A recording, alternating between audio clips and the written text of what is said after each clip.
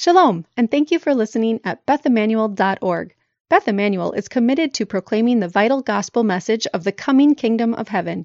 If you share our passion for this message, please support this teaching ministry and messianic community with your prayers and financial contributions. To learn how, click the Donate tab at BethEmmanuel.org. Today is Shabbat Shirah, the Sabbath of the Song at the Sea, when we read the story of how Israel left Egypt, but Pharaoh pursued them and trapped them at the Red Sea. Here's a parable. To what can it be compared?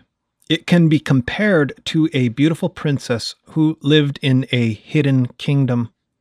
One day, she was captured by an evil knight who was seeking the way to her hidden kingdom to destroy it. The evil knight imprisoned the princess in his castle and demanded, "Show me the way to your father's kingdom." She bravely refused to do so. Some heroes of the kingdom heard about this. Disguising themselves as servants of the evil knight, they stole into his castle and rescued the princess. But this was all part of the evil knight's plan. He let the princess go. But then he rode out with all his knights in pursuit, because he knew that the escaping princess would surely lead his army to the hidden kingdom. So it happened, and the people of the kingdom saw the evil knight and his army entering the hidden land. The heroes of the realm went out to meet the knight on the field of battle, but they were all defeated, except for one brave lad. Trusting in God alone, he took only his sling and stood up against the evil knight. Miraculously, the sling stone struck the evil knight in the temple and slew him on the field of battle. When the evil knight's servants saw that their leader had been slain, they fled discomfited before the heroes of the kingdom. The people of the kingdom rejoiced, and the princess awarded the heroes much honor with medals of gold hung about their necks. What is the meaning of the parable? That's the plot to Star Wars.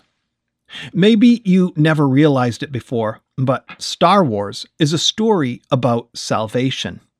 In fact, every great action movie is a story about salvation. There's a baddie, there's a hero, the baddie captures or defeats the hero, looks like the baddie is about to win. At the last minute, the baddie suffers an unexpected reversal, the hero defeats him, and the good guys win. That's what makes a good Hollywood blockbuster. That's also the story of Israel at the Red Sea. And it's the story of salvation. For a long time now, I've been threatening to teach about salvation. This is a good time to get started. Next time you watch a Star Wars episode, say to yourself, "Behold, I am ready and prepared to hear the story of salvation again," because that's what you're doing. When the children of Israel stood at the edge of the Red Sea, trapped between an onrushing army and the water, Moses said, "Stand still. Today you will see the salvation of the Lord." The Yeshuat Hashem. What is the salvation of the Lord? In this case, it's the miraculous parting of the Red Sea, the escape from Pharaoh's army, and the destruction of Pharaoh's army, the defeat of Israel's enemy. On that day, all Israel was saved. The people celebrated their salvation with the song at the sea, Miriam's tambourine, and dance. "I will sing to the Lord, for he is highly exalted. The Lord is my strength and song, and he has become my salvation." Exodus 15, 1 and 2. In the days of Deborah the prophetess, the salvation of the Lord was the defeat of Sisera's army in the valley of Armageddon, and the death of Sisera when Yael drove the tent peg through his head. On that day, all Israel was saved. The people celebrated their salvation with the song of Deborah. In the days of King David, the salvation of the Lord was the defeat of the Philistine army and the rescue of King David from the spear of the giant Ishbi-Benob. On that day, Israel was saved, and the king was saved. And David celebrated his salvation by composing Psalm 18. The prophets say that in the future, the Lord will gather Israel from the nations, defeat their enemies, subdue the nations, and on that day, Israel will be saved. Then the people will rejoice with a song called the New Song. For example, in the great messianic prophecy of Isaiah 11, which predicts the coming of the branch of David on whom the Spirit of the Lord will rest, to whom the nations will resort, the salvation of the Lord culminates with God bringing his people back from exile. He makes a highway from Assyria, and he splits the Red Sea again. They cross the water in sandals. Then they sing a new song to celebrate the great salvation. Isaiah provides the text for 2 psalms of thanksgiving. Just as Israel sang a song of praise after crossing the Red Sea, they will sing again after the final redemption, when God gathers the exiles and brings them across the Red Sea and the Euphrates. Songs of praise will wash away the long years of Israel's suffering in exile. The consolation of the redemption will replace the sting of the Lord's displeasure with his people. Then Israel will say, "Behold, God is my salvation. I will trust and not be afraid, for the Lord God is my strength and song, and he has become my salvation." Isaiah 12:2. The words of the song borrow directly from the song at the sea. I will sing to the Lord, for he is highly exalted. The Lord is my strength and song. He has become my salvation. Exodus 15:1 and 2. The people will sing, "Therefore, you will draw water from the springs of salvation." Isaiah 12:3. That is, you will drink salvation like water. This is the salvation of the final redemption. This is what the prophets anticipated with the coming of the Messiah. So if I was to ask the prophets, what is salvation like? They would tell me about the ingathering of Israel from the nations, the restoration of the kingdom of David in the land of Israel, and the defeat of Israel's enemies. In all of these situations, the biblical concept of salvation is pretty clear. Rescue from the hand of one's enemies and defeat of those enemies. It's a national salvation, a physical salvation that pertains to this world. It has nothing to do with eternal destinies. No mention of heaven or hell or the fate of the soul. This is one of the reasons that the conversation between Judaism and Christianity breaks down before it even begins. From the traditional Christian perspective, the salvation of the Lord is understood as being rescue from eternal punishment in hell and access to eternal life in heaven. In most of Messianic Judaism, even though we should know better, we have unquestioningly adopted that model and that understanding of salvation. Jewish evangelism is predicated on the assumption that, like all human beings, Jewish people are consigned to eternity undergoing the torments of hell unless they get saved by acknowledging Jesus as the Messiah. My own religious upbringing inculcated me with that same perspective. In evangelical Christianity, we were completely focused on obtaining salvation and saving other people. That meant saving people from hell so that they could go to heaven when they died. The way to do this was to persuade them to believe in Jesus, namely that he is God and that he died for our sins and rose from the dead for us. That's my own theological upbringing. It was based upon a narrow definition of salvation to which I no longer subscribe. I have a much broader perspective on salvation today. The word salvation, Yeshua, it seems to me, implies an exciting rescue. When Israel crossed the Red Sea and saw Pharaoh and his army drowned, that was a great salvation. When Israel saw the defeat of 5 Arab armies in 1948, that was a great salvation. And when they turned back their enemies in the Six-Day War of 1967, that was a great salvation. All Israel was saved in that day. Salvation can mean rescue from our enemies, in the form of a national deliverance like that, or on a personal level. Let's define salvation this way. It's when God intervenes to rescue his people. So you can experience all sorts of salvations. Salvation from your enemies, salvation from oppression, salvation from economic and financial disaster, salvation from disease and sickness, salvation from spiritual darkness, salvation from depression, salvation from the devil. Salvation from sin is a real thing. Salvation from the evil inclination who continually entraps us so that we do what we do not want to do. Salvation from addictive behaviors or addictive substances. It comes down to this. Salvation refers to God intervening to rescue when we cannot rescue ourselves. In light of this, it's necessary, whenever we are considering the concept of salvation, it's necessary to specify what we mean. Salvation from what? Let me give you a few examples. In past teachings on this Torah portion, I have used the story of the crossing of the Red Sea to illustrate the concept of salvation from sin, salvation from addiction, salvation from the old life, salvation from oppression, salvation from the devil, salvation from death, salvation as resurrection, salvation from the false Messiah, and the salvation of the final redemption. I use the story to illustrate baptism, immersion, the passage from life to death, salvation from the past, and freedom of the new life. The story aptly fits all those applications. All of them are real salvations. When we read about salvation in the New Testament, most of the time, the context is not about salvation from punishment in the afterlife, but rather salvation from the impending end times judgment that comes upon the earth with the arrival of the kingdom. Therefore, the message of the Apostle Peter on the day of Pentecost was, "Save yourselves from this wicked generation."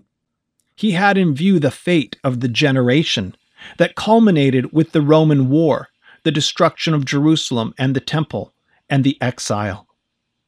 When Yeshua and the apostles talk about salvation, they are often speaking about salvation from the imminent birth pangs of the Messiah.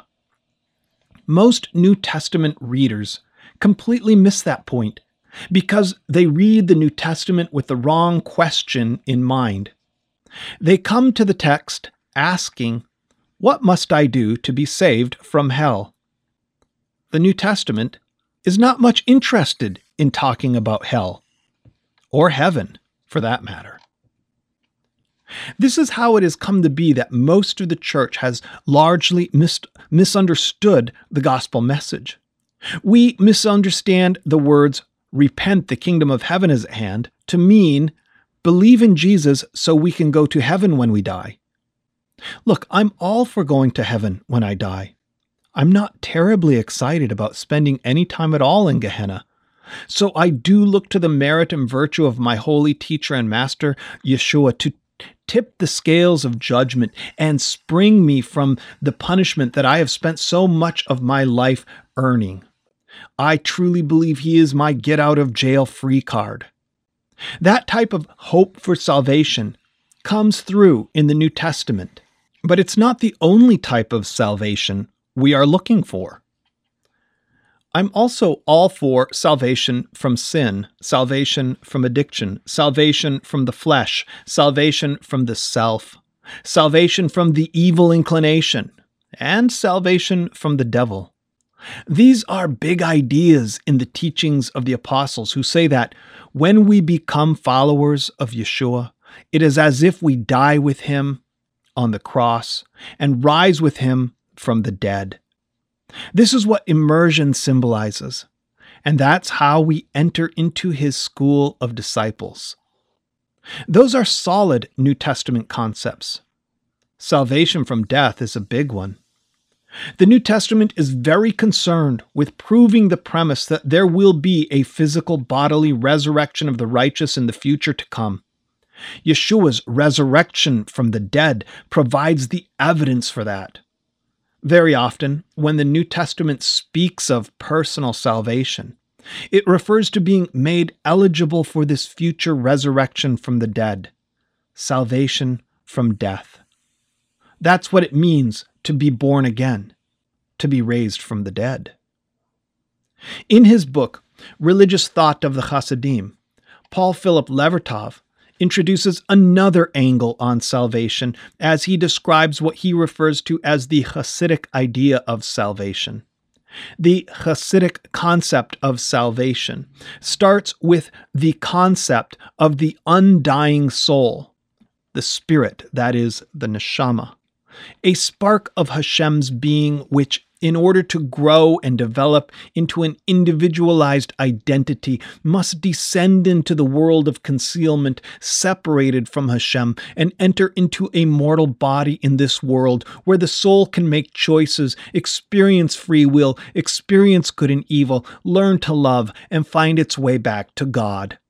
Confined in the human flesh, the soul has the opportunity to obtain a finite perspective and transcend it by denying the self, repenting, and learning to see the concealed God and reveal God in the created order.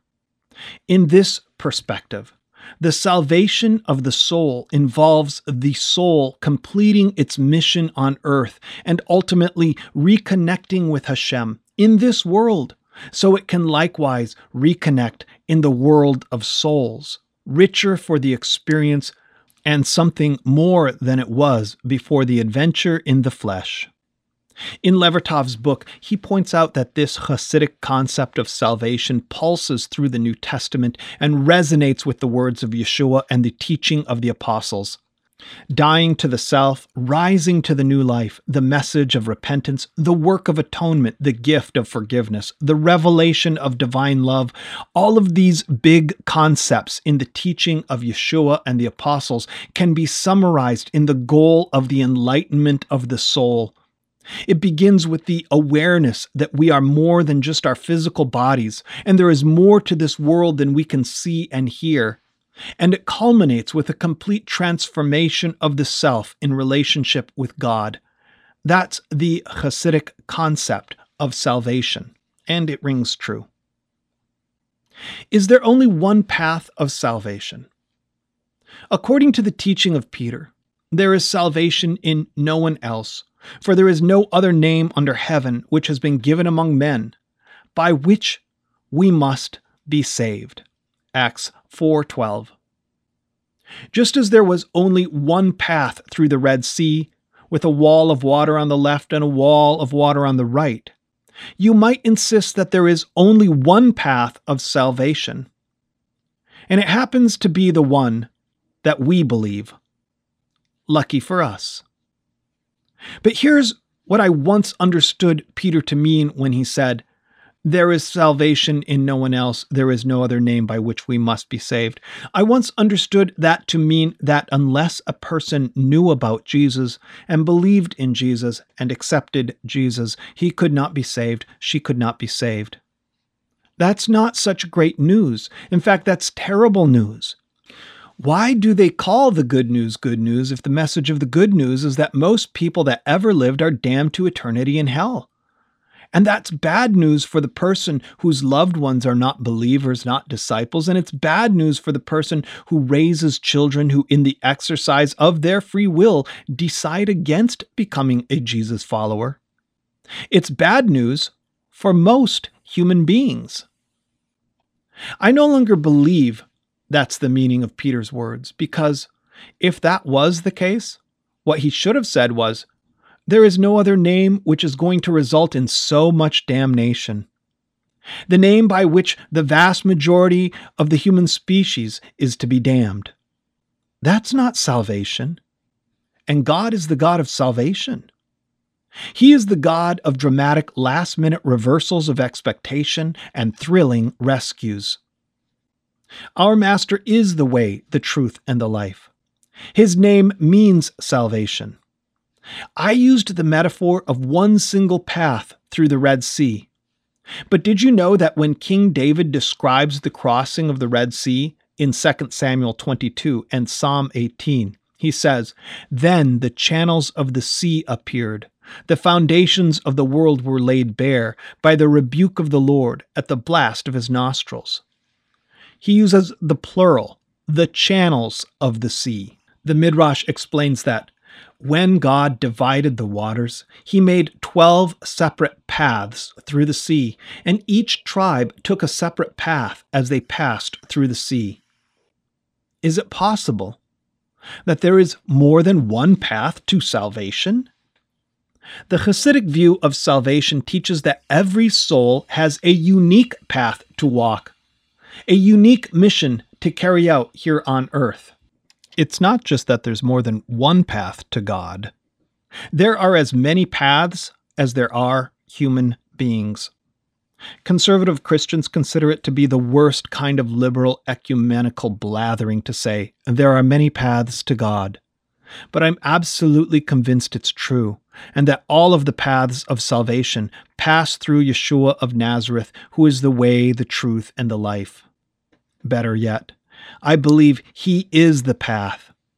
He says, "Small is the gate, and narrow is the path that leads to life, and only a few find it. Broad is the gate, and wide is the path that leads to destruction, and many are on it." Most people are on the path to destruction, and we all have free will to choose the wrong path. But God is a rescuer. The salvation of Hashem is broader and wider. His arm has not been shortened. Whether in this world or the next, in this lifetime or the afterlife, I have no idea how God rescues or who he redeems, but I trust him. Our job is to stay on the path that God has revealed to us, and that is the straight and narrow path of repentance, faith, and allegiance to the living Messiah, in whose name we find salvation. For those who labor under the painful weight of believing that everyone is going to hell, except for you and people who believe just like you do, I'm offering you salvation from that horrible idea. Let it go. Come unto me, all you who are weary and heavy laden. Have a little humility and trust God, that he knows what he's doing and he knows how to save souls, just as he knows how to save yours. He didn't create human beings just to flush us down the existential toilet. It's true that there is a narrow path, and it's not the broad way that most of the world follows. But I believe it's much broader than most dogmatists suppose. Our master is the guide. Peter calls him the shepherd of souls. He shepherds the sheep in the paths of life. And lest we mistakenly suppose that we are his only sheep, he says, "I have other sheep that are not of this fold. I must bring them also." Life is full of adventure. There are all sorts of evils. There are pharaohs, slave drivers, all manner of evil and oppression. But there is also salvation, thrilling escapes, reversal of expectation. The goal of Yeshua's teaching and the teaching of the apostles was not to persuade us to accept a new religion, endorse a dogma, or partake in a sacrament. The goal of Yeshua's teaching is that we should repent, turn from evil, choose the good, and awaken to Hashem, reconnecting with the source of our soul through faith. Faith in God, faith in Messiah, as it says in our Torah portion. When they saw the Egyptians dead on the seashore, they believed in God, and they believed in Moses, his servant. In the coming kingdom, all paths of salvation and all types of salvation seem to converge. In the kingdom, Israel experiences a national salvation from the threat of obliteration. Salvation comes as the Messiah's defeat of her enemies and the subjection of the nations under King Messiah. In the kingdom, human beings finally obtain freedom from the lower impulse of the evil inclination when God creates within us a new heart and implants a new spirit, writing his Torah upon our hearts. In the kingdom, The big baddie, Satan, is bound in chains and no longer free to torment. In the kingdom, human beings receive the spiritual salvation for which we are here to seek by reconnecting with God, obtaining spiritual enlightenment on an unprecedented scale so that everyone knows the Lord. The knowledge of God is universal, and the Holy Spirit is poured out on all flesh, on all human beings. All flesh will see God on a revealed level within this world, in everything within this created world, and in the person of Yeshua of Nazareth, the Son of Man, who descended to our level to elevate us to his. In the kingdom, the human race will find salvation from the maladies that vex our existence, such as war, oppression, injustice, inequity, pestilence, plague, sickness, disease, drought, famine, and poverty. These things are finally solved. In the kingdom, the last enemy is defeated. Human beings finally receive salvation from death in the form of the resurrection of the dead. First, the resurrection of the righteous, and then ultimately the resurrection of all human beings to stand before the throne of God in the judgment at the end of days. All these various salvations converge into one in the Messianic era. There are many paths running through the Red Sea, but they all end in the same conclusion, this bright future of salvation that we call the kingdom of God, the portal to the world to come. If you are distraught about the way things are going here on earth, and you are wondering, why does it seem like things just keep getting worse? Take a moment and remember that you haven't seen the end of the movie yet. It would be a pretty dull movie if nothing bad ever happened, if there weren't good guys and bad guys, and if there weren't daring escapes and unexpected reversals. Imagine if the story read, once upon a time there was a princess who lived in a hidden kingdom, and she lived happily ever after. The end. That's not a bestseller. So if it seems like life is full of darkness and sorrow and distress, get some popcorn and enjoy the rest of the show. Or to put it in the words of Moses, stand by and see the salvation of the Lord, which he will accomplish for you today, as long as it is called today. Take on my yoke and learn from me and find rest for your soul.